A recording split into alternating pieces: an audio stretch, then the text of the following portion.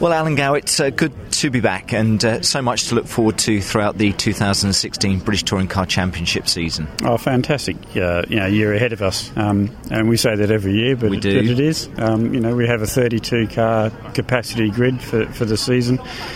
Which is the first time we've ever done that, and such a great variety of cars and drivers and new teams and new cars. It's all to play for.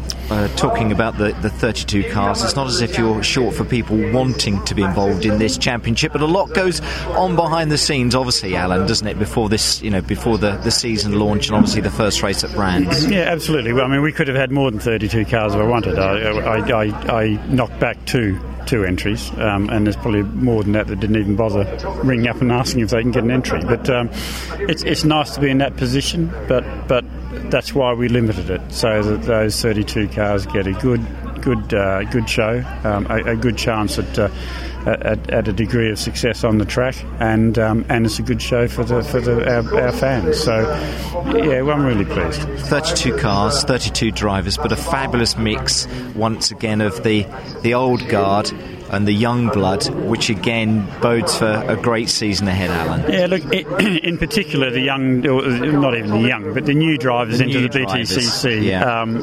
They are the future of the championship, and I'm not. There's nothing to denigrate the current champions that are out there, but this championship is all about the future. There's a whole host of drivers in there that are going to be the future household names of the BTCC, and that's the thing that I get really excited about. I'm not being Australian, I don't have a great sense of history, so I don't sort of look back much, but I always looking forward and seeing who the next Jason Platos and Matt Neals, the Gordon Sheddons, the Colin Turkingtons. I enjoy that. But those guys come into the championship and they're obviously very good, and they put in some great performances. A lot of them did last year. That made for a lot of different winners, and once again that makes for a great championship, because sometimes some of the races, some of the meetings, we just don't know who, Alan, is going to win that race. No, and I think it's even more so this year, because certainly all of the cars, I think there's only 2 cars out there that are of the same specification as they were last year. Most of them have the new chassis components on it. Most of the engines, even the Toka engine, had performance upgrades. So there's only 2 combinations. I think there's 2 cars out there that are the same as they were last year.